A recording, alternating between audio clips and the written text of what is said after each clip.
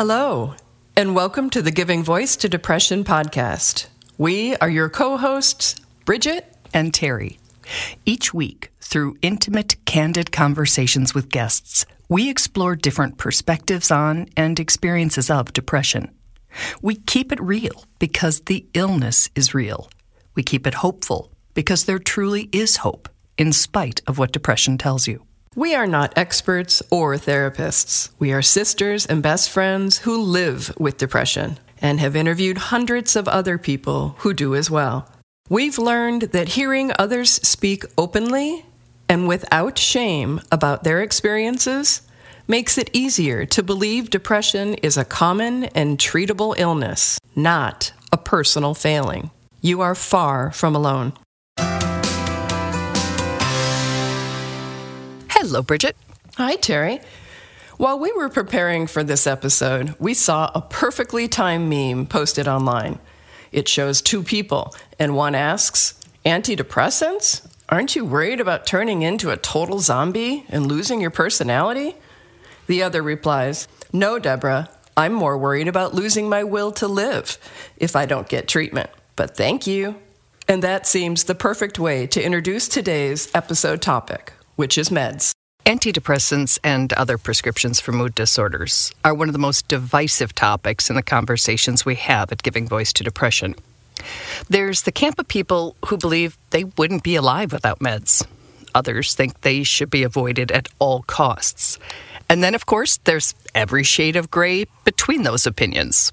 But if you've been diagnosed with depression or are listening because you think the way you've been feeling might be more than just sadness or pandemic exhaustion, then the topic of medication is likely to come up. So, we reached out to psychiatrist Dr. Jessi Gold and asked what someone can expect from a visit with a psychiatrist, as well as to address some of the common concerns about taking a prescription to manage depression. Here is Dr. Gold giving her voice to depression. When should someone see a psychiatrist to discuss the possibility of meds? And in your experience, what has typically happened before they come to you and your office? It's a sort of complicated question, actually. And I think, I wish it was really simple that we could say, okay, you have these symptoms, you go here. You have these symptoms, you go there. Because that would make it so easy for people to know exactly where to go. But it's not always like that. I would say that on average, people come to psychiatry when things are a little worse, right? Because medication tends to be something that you need because your symptoms are a little more severe, right? I mean, I think for things like anxiety and depression in particular. For this episode, we're going to consider psychiatrists primarily in their role of evaluating whether meds are needed and prescribing them when they are. But some psychiatrists also do talk therapy, and primary care physicians can prescribe antidepressants, though that's not their specialty. Psychologists and other therapists often refer people to doctors for evaluation. A lot of the data says that, therapy plus psychiatry is the better treatment for depression and anxiety for a lot of people. So that can happen. If you were to come directly to me, I think it would be because the depression or anxiety we're having was just really interfering with your day-to-day in such a way that you were not able to function or not getting out of bed or not doing the things you want to do. And it just didn't feel like talking would be enough. And there are other common reasons a person might see a psychiatrist, including you have a family history of it. I think that could be a reason you might go right to a psychiatrist. My mom has this. It looks the same in my mom. My mom takes this medication. It works for my mom. Should I take that medicine? I think, have you had the symptoms before might be another reason. So sometimes people have had an episode of depression and then they got better, but now this is their second time. Or maybe they had an episode of depression, they were on medicine before, they stopped the medicine because they felt better, and the medicine worked the first time. So they might go right to a psychiatrist at that point too. So that could be a reason. And then for something that's not anxiety or depression, so something like bipolar or schizophrenia, someone would come right to a psychiatrist, I think, because you almost entirely need to have medicine on board for those. Like therapy is helpful in bipolar and schizophrenia, but I think you need to have medicine. Since going to any doctor can be intimidating, and psychiatrists perhaps more so because of all the stigma involved, we asked Dr. Gold what someone should expect, both to take away some uncertainty and to help us prepare for the possible experience. I think first visits for anybody is going to be really just trying to figure out what it's been like for you and how things have been going, and trying to understand what your symptoms have been like, what the experience has been like for you, what this has been like versus what your baseline was. Like, what were you like before? What are you like now? What have you experienced in your past? And what are you like now? We try to get a pretty good history of the trajectory of why now and why you're in our office today and not 3 weeks ago. I think that's really important. Gold acknowledges there's a lot of resistance to meds, and by extension, the doctors who prescribe them. There is a bit more of a, comfort with therapy because it has almost gotten put in the wellness sphere. And there, is a talk about therapy like, I'm just taking care of myself. And you don't necessarily have to have anything wrong with you to go to therapy. You could just go to therapy. And I think coming to a psychiatrist, people feel more like, well, I have to have a diagnosis. I have to have something wrong. I have to be, admitting that I'm so severe that I have to go. So I'm aware that a lot of that comes with coming to see me. There is this belief that all we care about is like giving medication, checking up on medication, and that pharma is somehow controlling what we do. I've never met a pharmaceutical rep in my entire life. Like, they have mostly been eradicated from our existence. And Gold says she understands all the concerns and hesitancies. She admits psychiatry is imperfect. Especially for something like anxiety and depression. I mean, it takes 4 to 6 weeks on a good day, 6 to 8 weeks more likely for you to start to see things, and feel better. You're much more likely to see side effects before you see any change. That's super frustrating to feel like you're just feeling like nauseous and maybe you're not eating as much, but you have no benefit. Like, that's super frustrating. So having to have those conversations and really be honest about that and be aware to say, like, listen, like, it's a really big step to come and ask for help. It's really frustrating that our medicines can't work right away. I know that you're here in a pretty low point, and I wish that I could make you better tomorrow, because that would be what I would want to be doing. So there's that. The facts that meds take a good long while to kick in, and they often have side effects. 2 of the most common, she says, are weight gain and sexual side effects. So that's definitely a thing. I think, Wellbutrin is the best med, or bupropion, if I'm going to say something that's a different word for it, is the best med for both of those. So oftentimes people will choose to try that as an early medicine, even though it has a risk of being more anxiety provoking, and run the risk of having more anxiety over weight gain and sexual side effects. Because, you're already depressed. You don't need to also not like your body. You're already depressed. You also don't need to have problems with your partner. Another reason people might put off or write off meds is the belief they don't actually work. I mean, you hear all these really hard stories from people like that have tried a bunch of meds and they didn't work. You've heard it, I tried like 10 meds before I found one that worked or something. And maybe they like their 10th, but it's frustrating to try 10, right? So I think that that can be hard to hear when you're trying to figure out if you want to even start a process. I have plenty of patients that only needed one, right?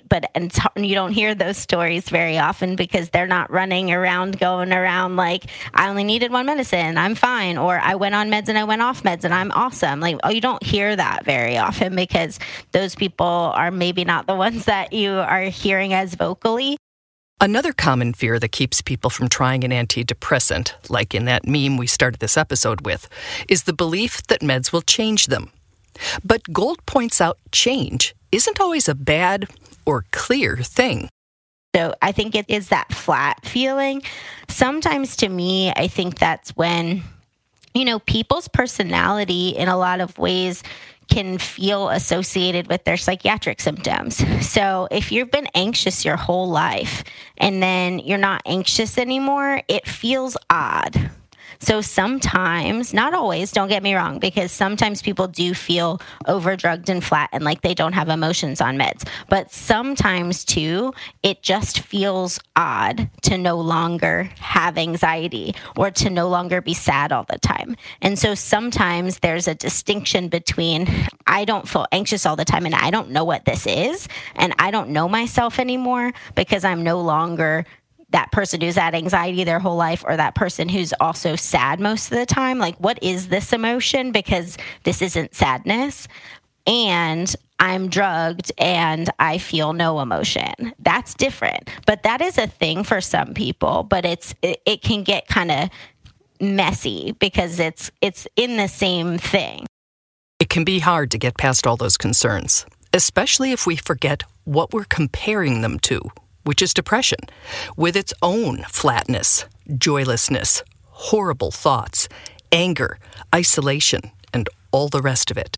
And we might not like the idea of having to be on something forever. It's really hard to say, like, well, now I have to be on a med for something forever. Like, this is horrible. But we're not trying to make somebody be on something forever. We're just trying to see if it helps. If it helps, we can try it, and then we can try to come off and see what it's like and go from there.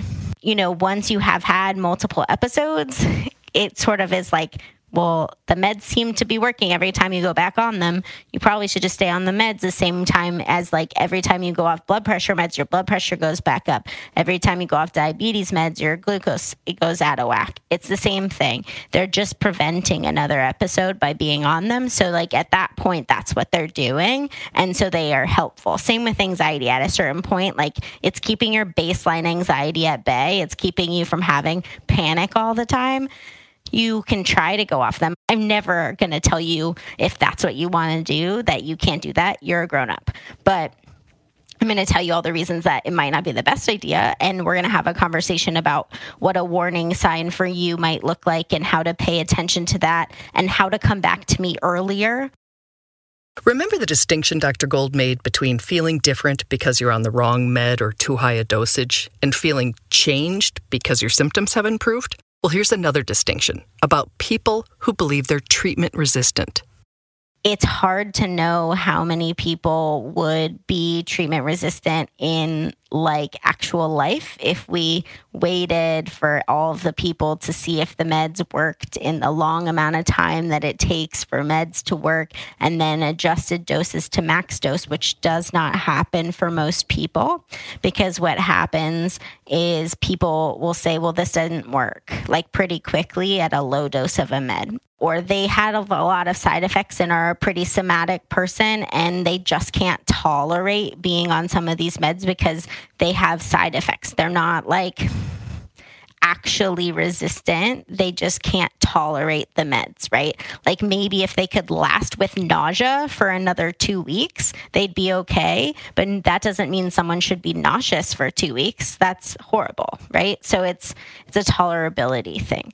And then there are people who are actually treatment resistant and the meds don't work. In which case, we're trying to find other meds and we're trying to find other things for people to have as options. It's a slow process, but in the grand scheme of things, like, Prozac came out in the 80s, we're doing pretty well. Gold adds that when talking about expectations and misconceptions of prescription medications, there's another, less commonly discussed perspective.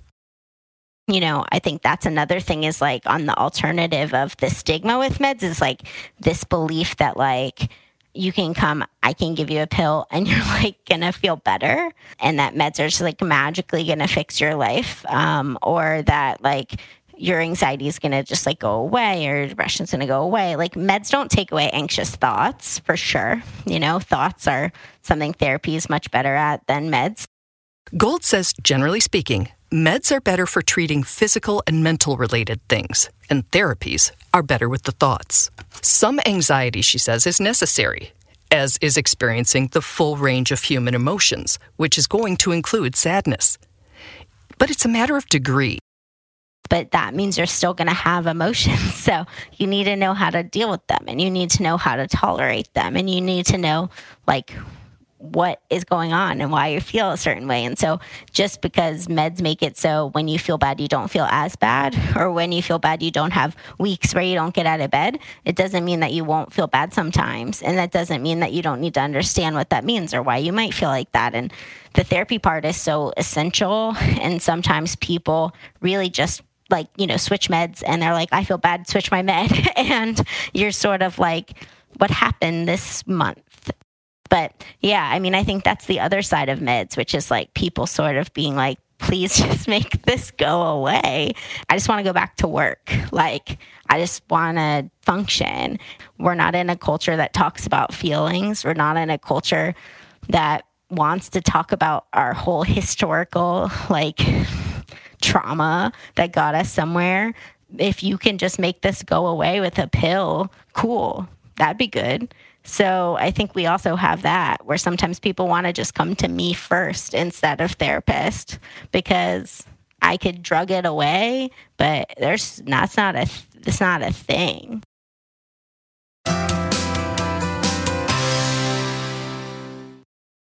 That is kind of a hope, though, isn't it?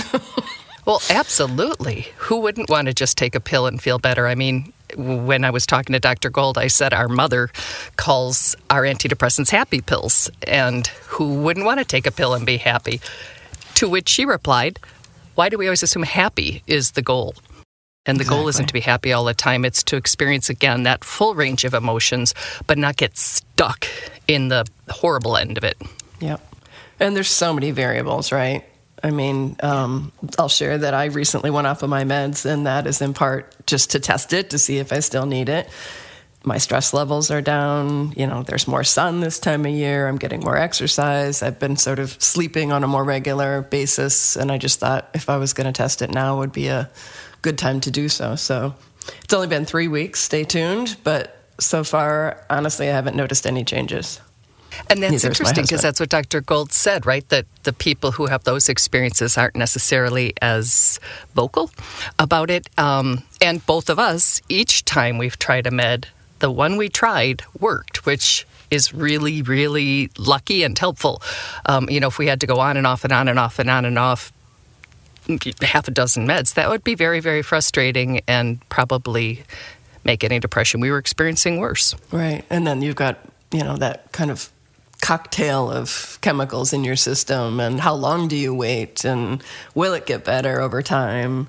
Did they pick the right medicine? I heard a psychiatrist talk about prescribing, well, he was talking about antipsychotics, but he was saying it was like throwing a dart. They just try something, and if it works, great, and if it doesn't, throw another dart. It's a lot. And I've heard throwing darts in the dark. Yep. So thank you, Dr. Gold.